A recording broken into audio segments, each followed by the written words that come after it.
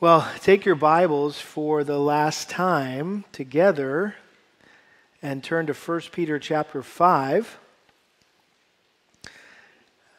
I come before you this morning with thankfulness and I guess a sense of accomplishment. It's always a joy to have completed another book of the Bible as we try to study through these books, word for word, line by line, verse by verse, chapter by chapter, and there's always a sense of accomplishment when you complete a book like this, but there's also a bit of sadness because as you spend so much time, when you spend so much time studying a book together like this, it becomes like a dear friend, and you don't want to say goodbye. You don't want to see it go.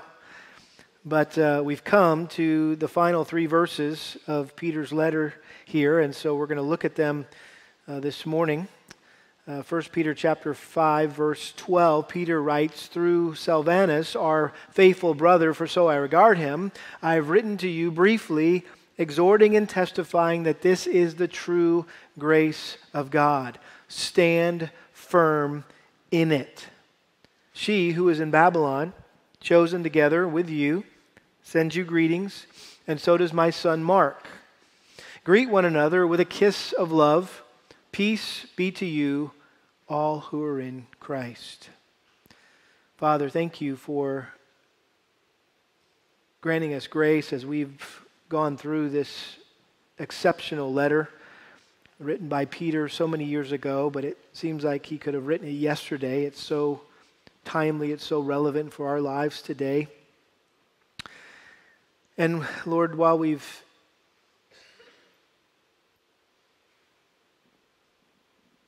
crossed many mountaintops here in this book, many extremely important passages critical to our lives as Christians, it seems like these verses are more of an afterthought and not very consequential in any way, but I just ask that as we know that every word of the Bible is inspired by your Spirit, these verses are here for a reason, and I pray that we would learn from them what you would have us to learn today so that we could be who you want us to be. We pray this in Jesus' name. Amen.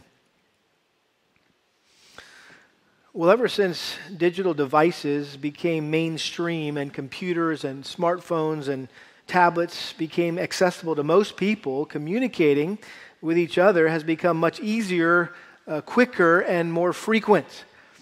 Email, texting, Facebook, Instagram, Twitter, a myriad of other apps really have revolutionized the way that we share information, the way we stay in contact with one another, and I am grateful for the many benefits and advantages that these technological advancements provide us. But one downside is fewer and fewer people take the time to write a card or a letter by hand. Handwritten notes and letters are becoming a thing of the past. When I was in high school, I had the privilege of serving as a counselor at a local Christian summer camp, and at the end of every summer, I would want to reach out and encourage each one of those young men that I had a chance to minister to over the course of the summer, and so I couldn't text them, I couldn't instant message them. Really, my only option was to write a letter of an encouragement. And so I would do that, a handwritten letter, and I would put it in the mail and send it to them.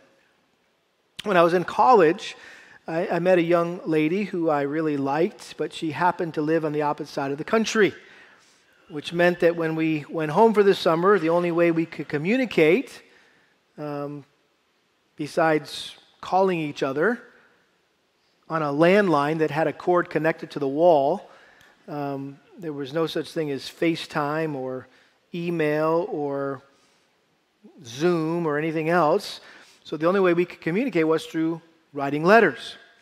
And Kelly and I both saved the letters that we wrote to one another in our college years.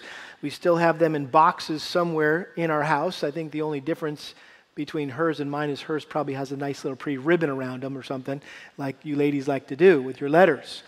Kelly still makes fun of me, however, because I never close my letters with the standard sincerely or affectionately or love. And back in those days, I just scrawled at the bottom of my letters, righteous and radical. And again, another evidence of God's grace that she even married me. So, but one of the things I often did when I finished writing a letter to Kelly or to one of the young men from that summer camp was I would add a P.S., which for some of you younger folks, this may be the first time you've ever heard that expression. You've never seen one, a P.S. It was simply an abbreviation of the Latin postscriptum, which literally means written after. And so a postscript or a P.S. is an additional thought added to letters, oftentimes simply to provide just a quick summary thought or to give a final word of encouragement. And it's typically the one thing that the one writing the letter wants the recipient of that letter to remember most. Well, I think these last three verses of 1 Peter are sort of like a P.S. They provide a quick summary of all that Peter addressed already in this letter, along with a final word of encouragement. You may remember from last week I mentioned that one of the major themes of 1 Peter is suffering, and specifically how we can have joy and hope amid the suffering in our lives. And Peter introduced this theme of being joyful and hopeful while suffering in the opening verses of the first chapter. Chapter 1, verses 3 through 9. I won't take time to read that again, but that's really like a bookend that he just plopped down at the beginning of his letter, and then he put the other bookend, plopped down the other bookend in chapter 5, verse 10, which we looked at last week. After you've suffered for a little while, the God of all grace, who called you to his eternal glory in Christ Jesus, will himself perfect, confirm, strengthen, and establish you. To him be the dominion forever and ever. Amen. As if that's where the letter should have ended, or did end. That's a wrap. Again, that really, those two verses are really the crescendo of the letter, in which he reminded us one last time that God will see us through this hostile world until the day we arrive at our home in heaven. So what's going on in verses 12, 13, and 14? Well, I think Peter was simply summarizing how and where and why he wrote this letter, including a final appeal, along with a couple of greetings and a benediction or prayer. And so I think this P.S. gives us an opportunity to step back and to consider some of the most important truths and principles and lessons that we've learned from this letter. And I was thinking about this week, about the many countless resources available to us today to equip us and encourage us in our walk with the Lord. I mean, we've got, not just 1 Peter, we have 2 Peter. We have 1 and 2 Corinthians. We have Romans. We have the book of Revelation. We have the Gospels, Matthew, Mark, Luke, John. We have the whole Old Testament at our fingertips. And not to mention a myriad of books written to help us grow in our walk with Christ, and bookstores and Amazon and the internet, and you can find all sorts of Bible studies and Bible study helps online, and so we kind of take things like 1 Peter for granted because it's just one of many things that God uses to impact our lives. But for the recipients of this letter, this was it. I mean, they didn't have access to all of the things that we have access to. And so just imagine for a minute what a blessing it must have been for these lonely, frightened, isolated saints scattered all over Asia Minor to receive a letter from the Apostle Peter, the man who Christ himself had commissioned to lead his church. I mean, surely this must have been a much needed breath of fresh air, a shot in the arm that served to encourage them and sustain them amid the trials, the sufferings, and persecution they were enduring for the cause of Christ. And so again, I say that so that we never take a little letter like this for granted, but to put ourselves in the sandals, if you will, of those who heard it or read it for the very first time. But what I want us to do this morning is just to consider some things here that are not necessarily explicitly stated here, but are more implied from these verses. And so I want us to consider five encouragements that are implied from what Peter said in verses 12, 13, and 14. So what are these encouragements? Well, he wanted us to stay constant. He wanted us to stay committed. He wanted us to stay connected. He wanted us to stay close. And he wanted us to stay calm. All of which really summarize the main exhortation in verse 12, which is to stand firm. To stand firm. So let's look at these five encouragements together. Number one, stay constant. Notice verse 12. Through Silvanus, our faithful brother, for so I regard him, I have written to you briefly. This is the same Silvanus who Paul mentions in his letters, who accompanied him on his second missionary journey. He's mentioned in 2 Corinthians 1:19, 1 Thessalonians 1:1, 2 Thessalonians 1:1. He's mentioned along with Timothy.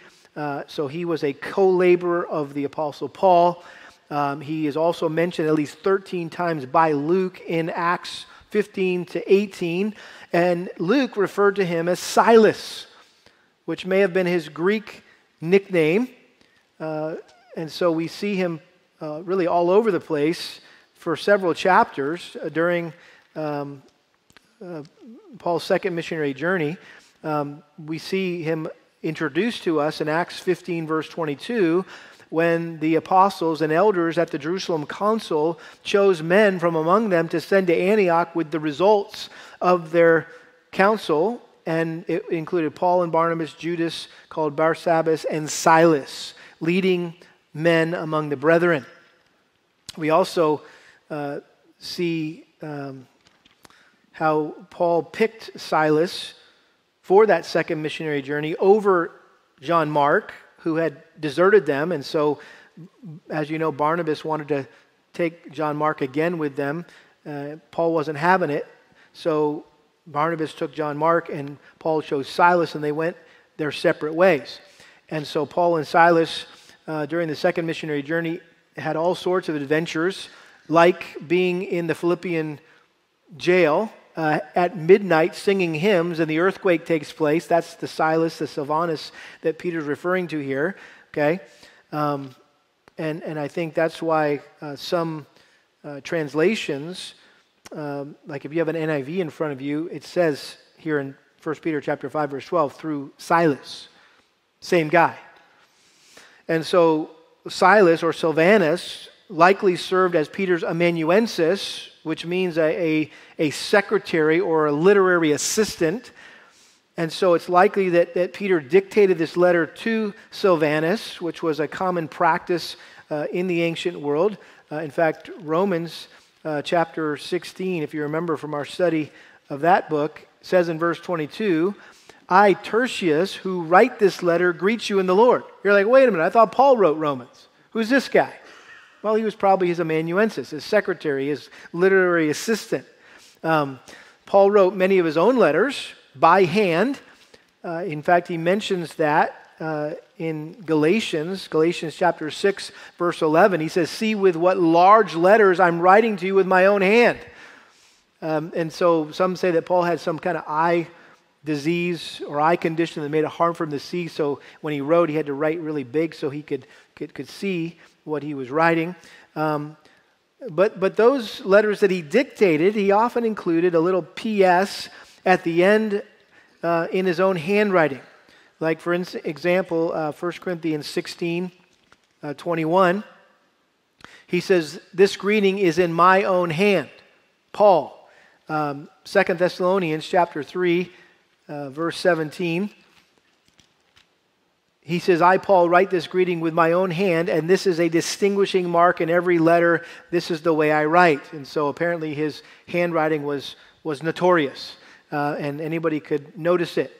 And so, like Paul, Peter may have taken the quill from Silvanus' hand at this point and penned these final words. And I find it interesting that some commentators note how the Greek grammar and syntax and vocabulary changes in these last three verses, and it becomes noticeably simple.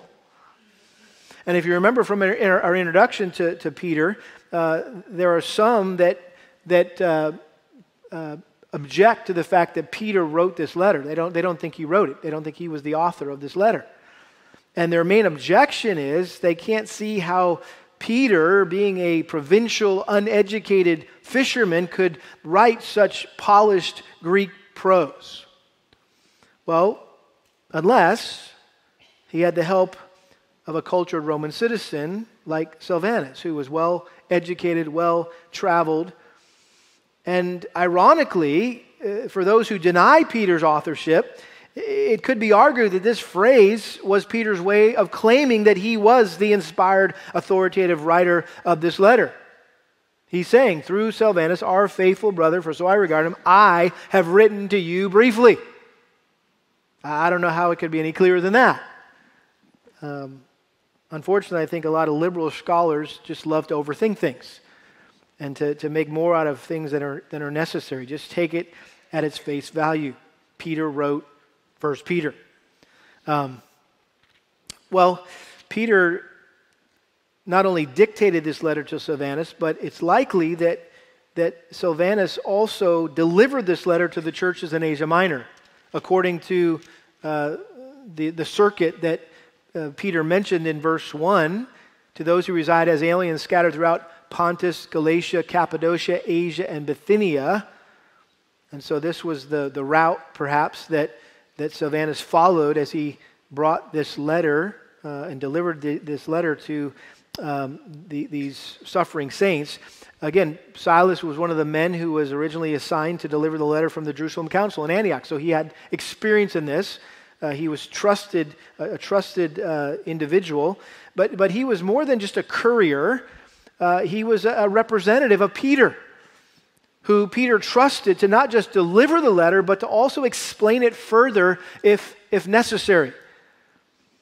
And so Silvanus knew Peter's mind and heart so well, he was able to accurately expound on what Peter had dictated to him. And so that's why I think Peter referred to him as our faithful brother. In other words, he was a trustworthy, dependable, reliable co-laborer in Christ and a model of loyalty and fidelity to the Word of God and to the Church of Jesus Christ. And he may have already been known by the churches in Asia Minor because he had visited and labored among them during his second missionary journey, or Paul's second missionary journey. But whether they knew him or not, what Peter wanted them to know and to hear at this point is, hey, listen, I trust this guy. You need to trust him too. I think it's also important to note how Silvanus humbly served in a subordinate, supportive role and was content to play second fiddle to both Paul and to Peter. And I think he's the kind of person that the church desperately needs more of. People who are happy to serve away from the limelight and are willing to work behind the scenes and faithfully fulfill the ministry that God has assigned to them and gifted them to do, and they don't need all the attention or the accolades. Paul said it well in 1 Corinthians 4:2. It is required of stewards that one be found trustworthy or faithful or constant. So, stay constant. Number two, we need to stay committed. We need to stay committed. Notice the end of verse 12. Though through Silvanus, our faithful brother, for so I regard him, I have written to you briefly. Here it is, exhorting and testifying that this is the true grace of God. Stand firm in it.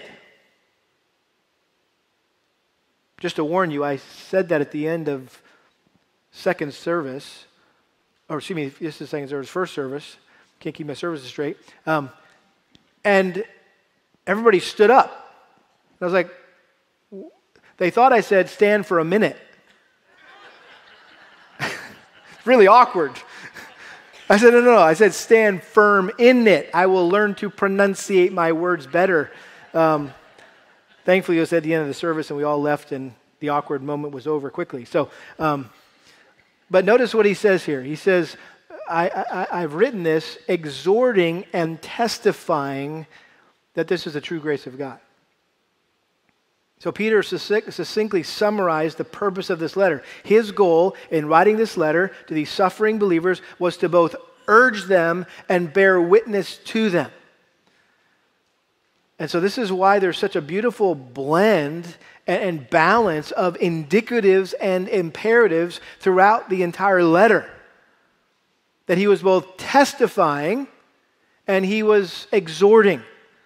And if you're not familiar with this indicative imperative motif, which many of the New Testament letters follow, it's essentially like Paul, for example, in the book of Ephesians, the first 3 chapters are all indicatives, which are simply statements of faith or statements of fact. It's just, this is who you are in Christ. Nothing is asked of you, nothing is commanded of you, nothing is required of you. You just need to know these are all, this is theological instruction that I'm giving you right now. And then in chapter 4, verse 1, he says, therefore, live in a manner worthy of these things. And then he begins commanding them and exhorting them for the remainder of the book. Well, so indicatives are statements of fact. Imperatives are commands to obey. Every letter in the New Testament has both theological instruction and both practical application. And again, what's unique about Peter, he didn't just front load the book with indicatives and then spend the rest of the book just talking about all the imperatives. But he weaved indicatives and imperatives together throughout the entire letter. And so he would give a few indicatives, and then he'd give some imperatives. And then he'd give a few more indicatives, and then he'd give some imperatives. And you can see this in chapter 1, would be a good example, something that we're very familiar with, we've looked at many times. 1 Peter chapter 1, verse 3, blessed be the God and Father of our Lord Jesus Christ, who according to his great mercy has caused us to be born again to a living hope through the resurrection of Jesus Christ from the dead, to obtain an inheritance which is imperishable and undefiled and will not fade away, reserved in heaven for you, who are protected by the power of God through faith for salvation, ready to be revealed in the last time. In this you greatly rejoice, even though now for a little while, if necessary, you've been distressed by various trials, so that the proof of your faith, being more precious than gold, which is perishable, even though tested by fire, may be found to result in praise and glory and honor at the revelation of Jesus Christ. Has he asked them to do anything? Has he told them to do anything? No, he's just telling them the way it is. This is who you are in Christ. But then you get to verse 13 and he says, therefore, prepare your minds for action. Keep sober in spirit. Fix your eyes. Fix your hope completely on the grace to be brought to you at the revelation of Jesus Christ. As obedient children, do not be conformed to the former lusts which are yours in your ignorance, but like the Holy One who called you, be holy yourselves also in all your behavior. And then he goes back in verse 17 to some more indicatives and starts talking about how if you address as Father, the one who impartially judges according to each one's work, again, conduct yourselves in fear during the time of your stay.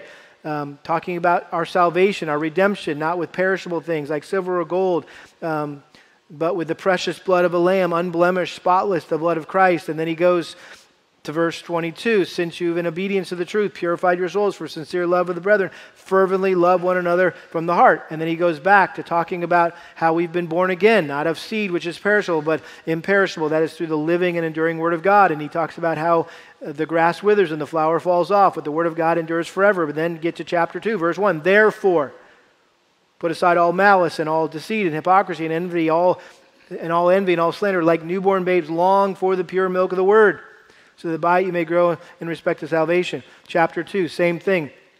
First, verses 4 through 10 are all about who we are in Christ. We're a chosen race, a royal priesthood, a holy nation, a people for God's own possession.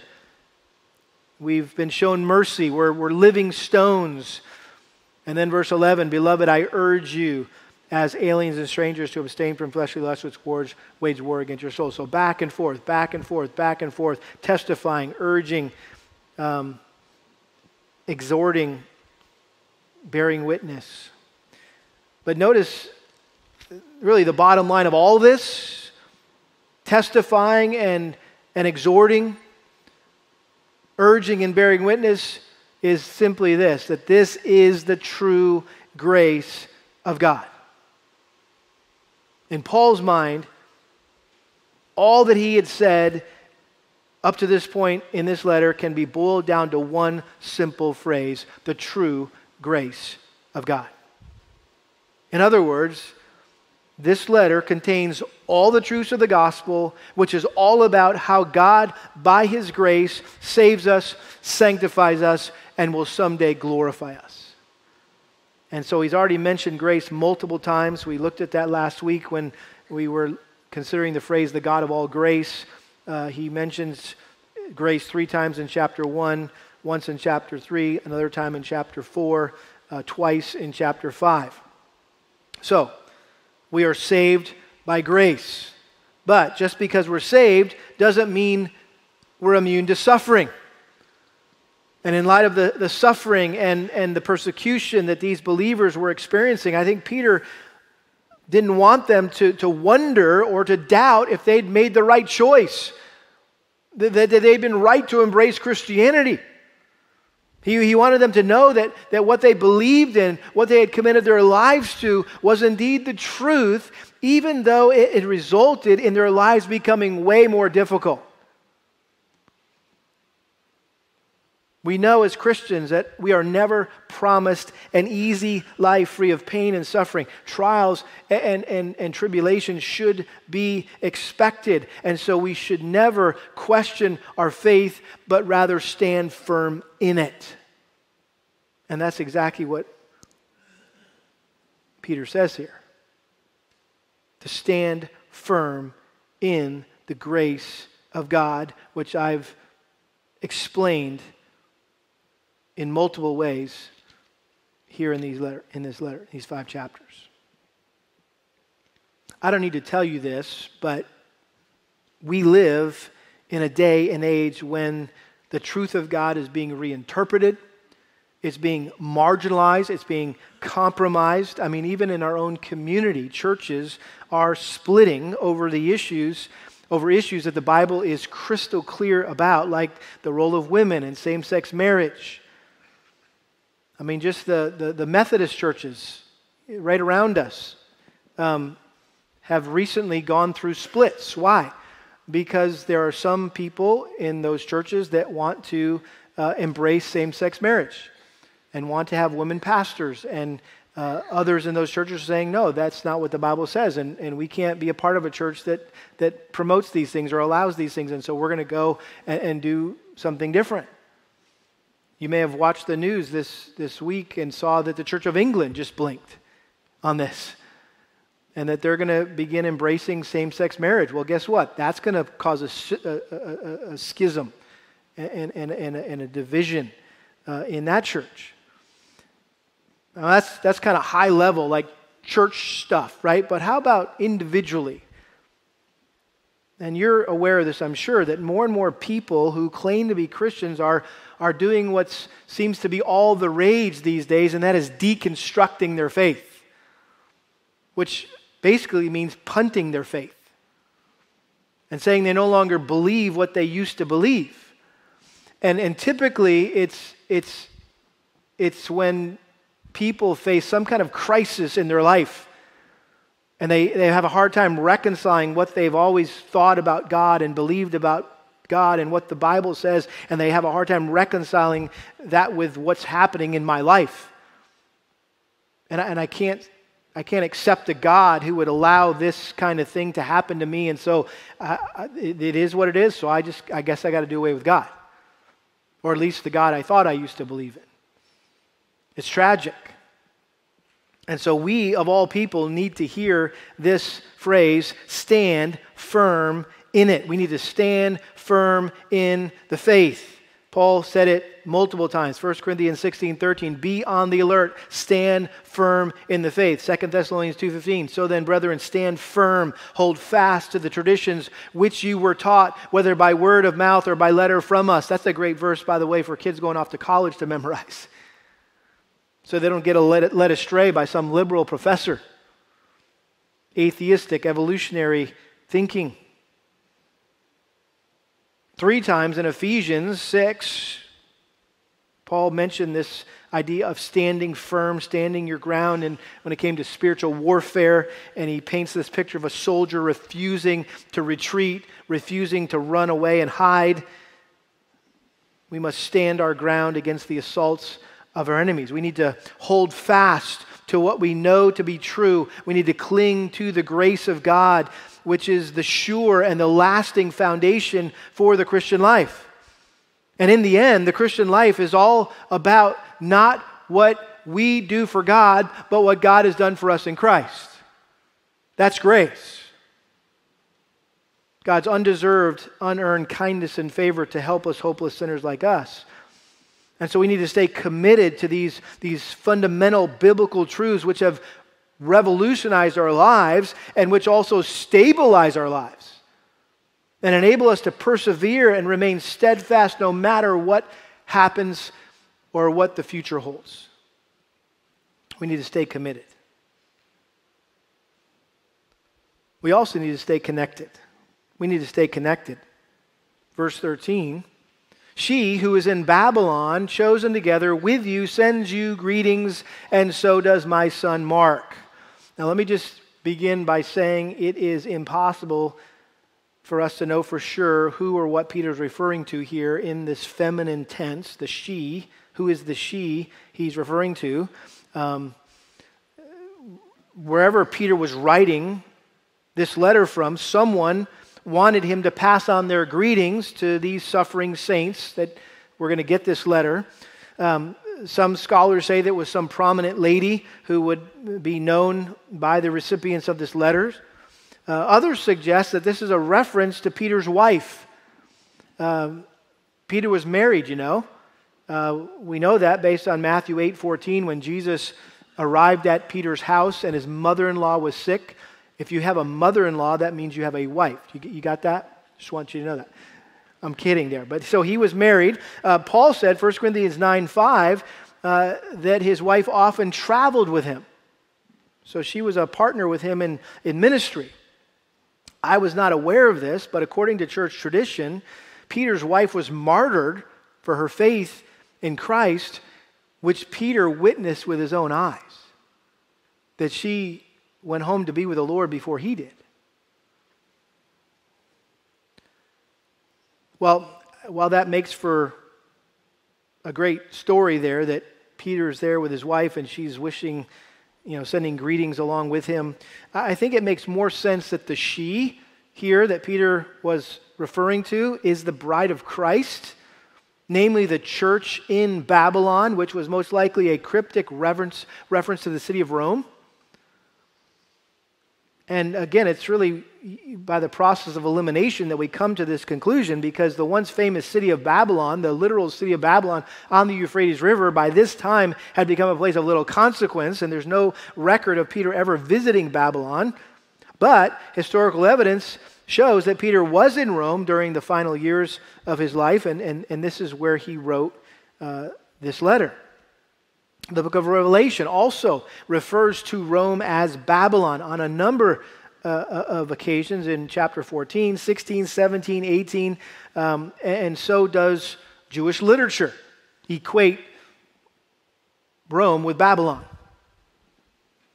I think Wayne Grudem put his finger on it when he said this: just as in the Old Testament, Babylon was a center of worldly power and opposition to God's people, so in the time of the New Testament, Rome is the earthly center of a worldwide system of government and life which opposes the gospel.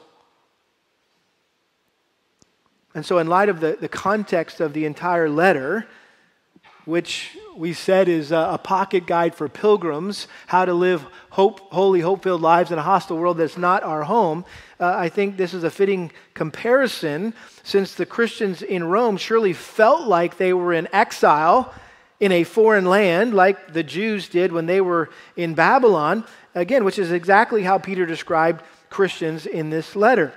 He said in chapter 2, verse 11, "Beloved, I urge you as aliens and strangers." You say, well, is that the only reason why he may have called Rome Babylon? Well, perhaps Peter used this code name for Rome so as not to endanger his readers or the believers in Rome who were sending their greetings to their brothers and sisters in Asia Minor.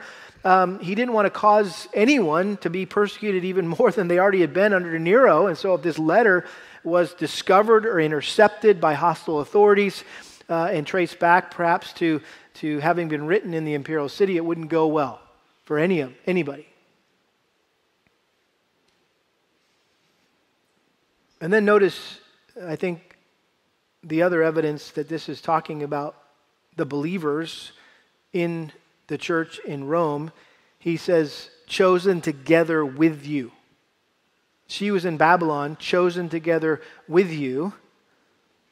And if you remember, that's how Peter started in chapter 1, verse 1. He said, I'm writing to those who reside as aliens, scattered throughout Pontus, Galatia, Cappadocia, Asia, and Bithynia, who are chosen. So right out of the gate, he launches into the doctrine of election. And look what he does as he closes. Another reference to the doctrine of election. Chosen together with you.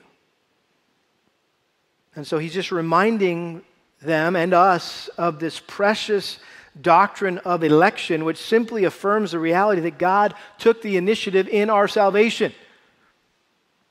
In other words, God chose us. We didn't choose him. Or if you want a little more man's responsibility included, which the Bible does talk about and emphasize, there's God's sovereignty in salvation and man's responsibility in salvation. We would have never chosen Christ if God hadn't first chosen us. Now, that's what we're talking about. That's the doctrine of election. And the doctrine of election, interestingly, is what connects every true believer with every other true believer, whether they accept the doctrine of election or not. That we are chosen together. We're all part of God's chosen people.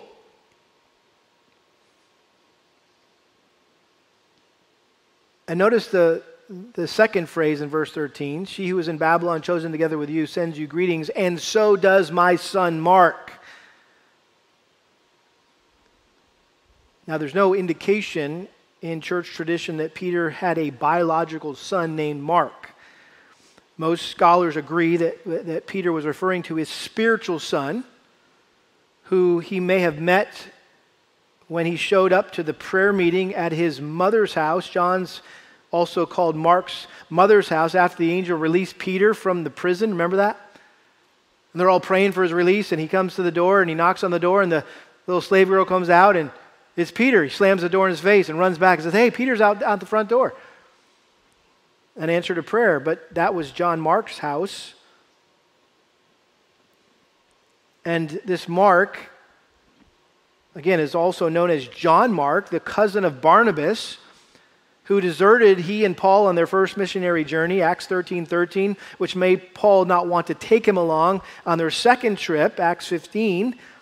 But by the end of Paul's life and ministry, Mark had redeemed himself in Paul's eyes, and Paul had found him to be useful. In fact, in 2 Timothy 4, right before he was executed, he was asking Mark to come to be with him, that he wanted him by his side.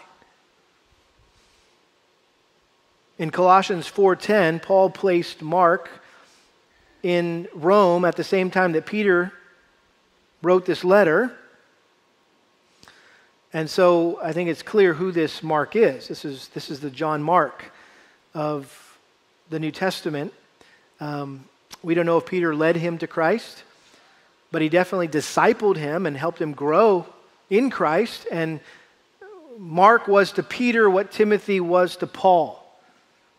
Paul often referred to Timothy as his spiritual son, his son in the faith.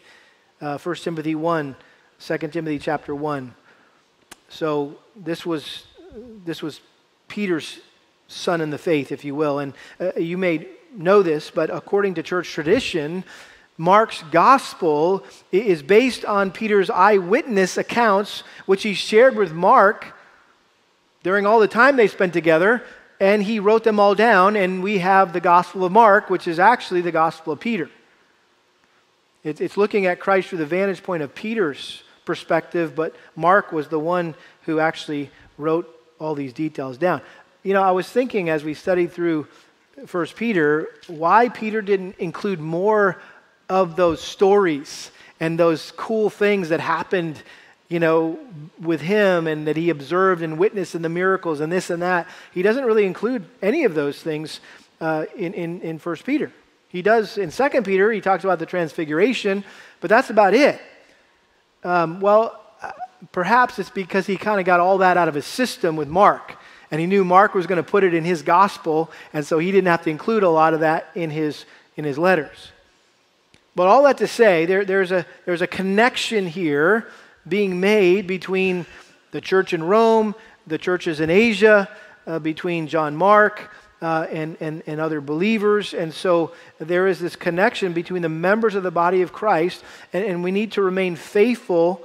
If we want to remain faithful to Christ, we need to stay connected to one another. We need to stay within the network, right? There's a network when it comes to the body of Christ. We talk about that in Christ, it's a small world. When you meet a Christian, it's like you have an instant connection with them, right? And so we need to stay connected to the network of God's people. Number 4, we need to stay close.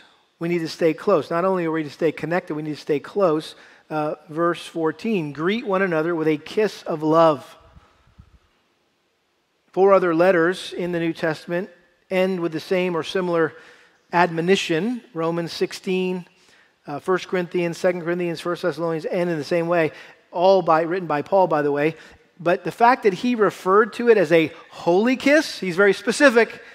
Greet one another with a holy kiss. Peter just says, greet one another with a kiss of love. But Paul's careful to say is a holy kiss, which I think clarifies and confirms that there was nothing immoral about this public display of affection between fellow believers. Now, I think it's important for you to know that the men kiss the men and the women kiss the women. And at that time and in that part of the world, kissing someone was the standard way that people would greet one another. They would bid farewell to one another, sort of like how we give a handshake or a hug when we see someone that we love and appreciate in our culture. You remember in Luke chapter 7, Jesus gave the Pharisee the hard time because he hadn't greeted him with a kiss when he came to his house for supper, but the gal with the oil, right, was kissing his feet all over the place. The prodigal son, when he came home, he embraced his father and kissed him. In Acts chapter 20, when Paul called the Ephesian elders together for that final meeting before he was going to go to Jerusalem and get arrested and head off to Rome and be executed, they were all weeping and kissing him. I think this is why it was such a heinous and treasonous act when Judas betrayed Jesus with a kiss. Because kissing someone was supposed to be an outward expression of the love and affection that you had in your heart towards them. And he violated that.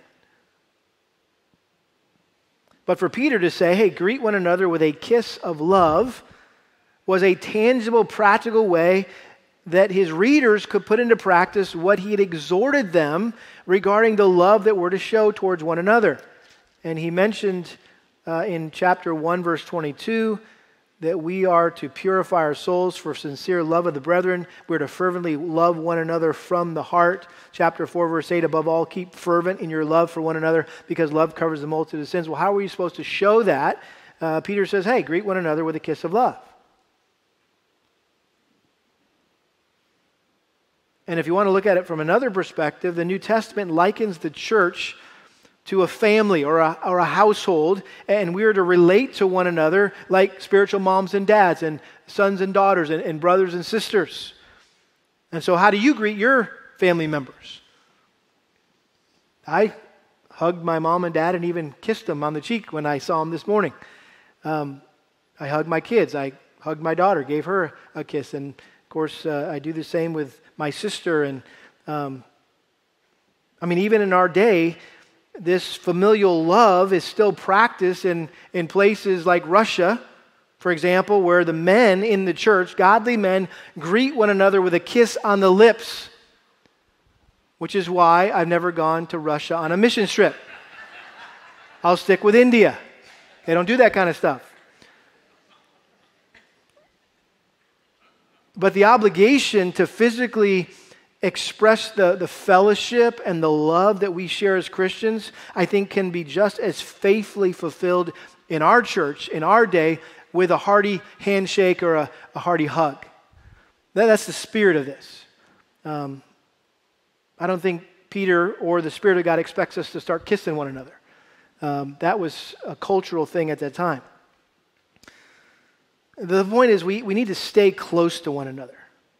Grudem says this: it's much harder to get mad at someone you've just hugged or kissed, and it's much easier to feel accepted in a fellowship with which has such a warm welcome. So we need to stay close. And then finally, we need to stay calm. We need to stay calm. Notice how Peter ends: peace be to you. Peace be to you all who are in Christ. Peter opened his letter with a greeting of peace, chapter 1, verse 2, may grace and peace be yours in the fullest measure. And now he ended it with a prayer for peace, which I can't think of a more appropriate benediction for storm-tossed saints who are enduring affliction and persecution for the sake of Christ than to hear the word peace. This is similar to Paul's benediction in his second letter to the church in Thessalonica, 2 Thessalonians 3:16, may the Lord of peace himself continually grant you peace in every circumstance. The Lord be with you all. Again, Paul, this is interesting because Paul normally closes letters with references to grace, but Peter chose to mention peace, which perhaps was because that's what he most often heard coming from the lips of Jesus, particularly in the upper room discourse. Remember John 14:27, peace I leave with you, my peace I give to you, not as the world gives to you, do I give to you. Do not let your heart be troubled, nor let it be fearful. John 16:33, these things I have spoken to you, so that in me you may have peace. In the world you have tribulation, but take courage, I have overcome the world. So Peter was praying for peace. He was wishing peace for his readers, which is abundantly available to all who by faith have been united with Christ, who the Bible says is the Prince of Peace and who is our peace. Don't miss this. Peace be to you all who are in Christ.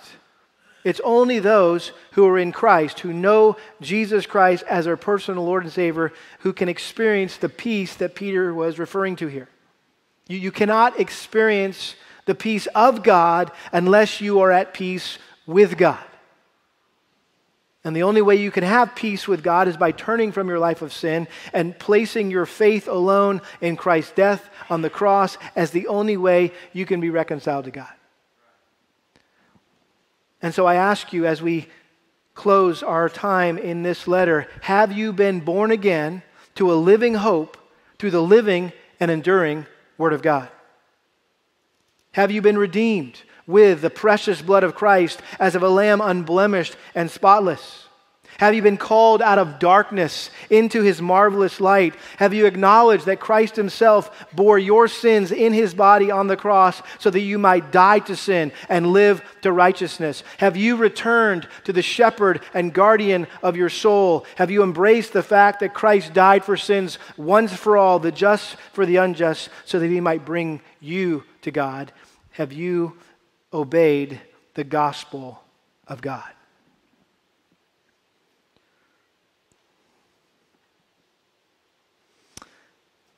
I've mentioned this multiple times in our study that after Jesus died and rose again, He met with Peter on the shore of the Sea of Galilee. And as you know, He restored Peter for denying Him. He reinstated him as the leader of the apostles, and He requested that Peter shepherd His sheep, the church. And that's exactly what Peter was doing in this letter. He was shepherding Christ's sheep. And like Jesus had so clearly prophesied during that seaside encounter with Peter, Peter would eventually have to personally apply everything that he wrote in this letter. And not only did he have to witness the death of his own wife by the hand of those who opposed Christ, but he exemplified all that he has been saying to us in the manner in which he died. Tradition says that Peter was crucified by the Romans upside down per his request, because he did not consider himself worthy to die in the same way that his Savior and his Master had died. And when Peter breathed his last, he entered into eternal glory, and Jesus himself welcomed him into heaven and awarded him with the unfading crown of glory for being a faithful shepherd. And he received his heavenly inheritance, which is imperishable and undefiled and will not fade away. And he obtained the outcome of his faith, the salvation of his soul. And he was instantly perfected and confirmed and strengthened and established. And to this very day, he has been greatly rejoicing with joy inexpressible. And someday, all of this will be true for us. I want us in closing just to listen to a song. I know we're a bit over time here, but this song is, I think, just really summarizes and wraps together so much of what we've learned together in 1 Peter. It's the song by City of Light called On That Day. And if you can hang with us a few more minutes, I just want us to listen to it, and then I'll come up and I'll close us in prayer.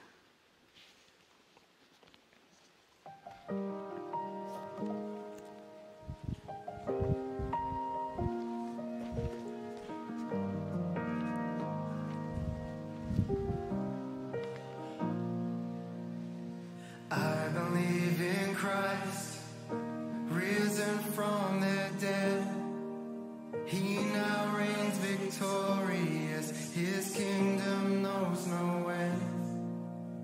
Through his resurrection, death has lost its hold. I know on that final day, I'll rise as Jesus rose. On that day, we will see you shining brighter than the sun. On that day, we will know you as we lift our voices one. Till that day, we will praise you for your never-ending grace. And we will keep on singing on that glorious day.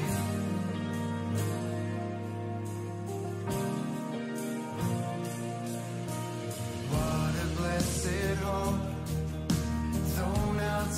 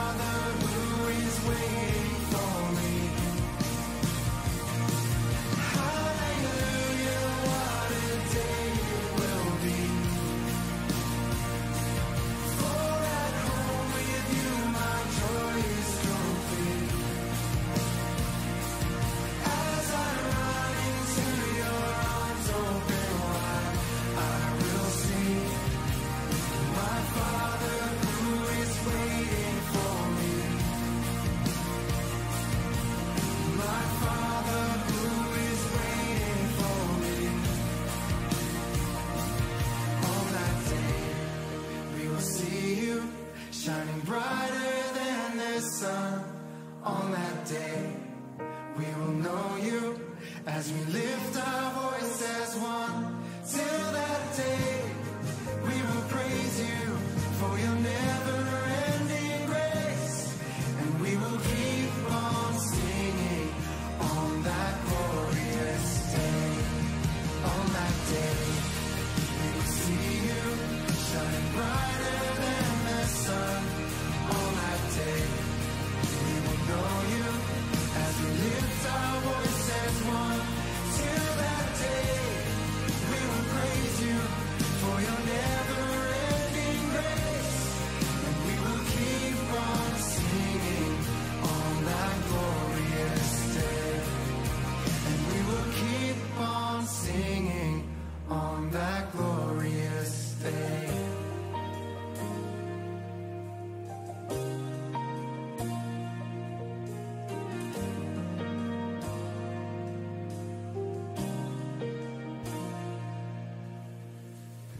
Beloved, this is the true grace of God. Stand firm in it.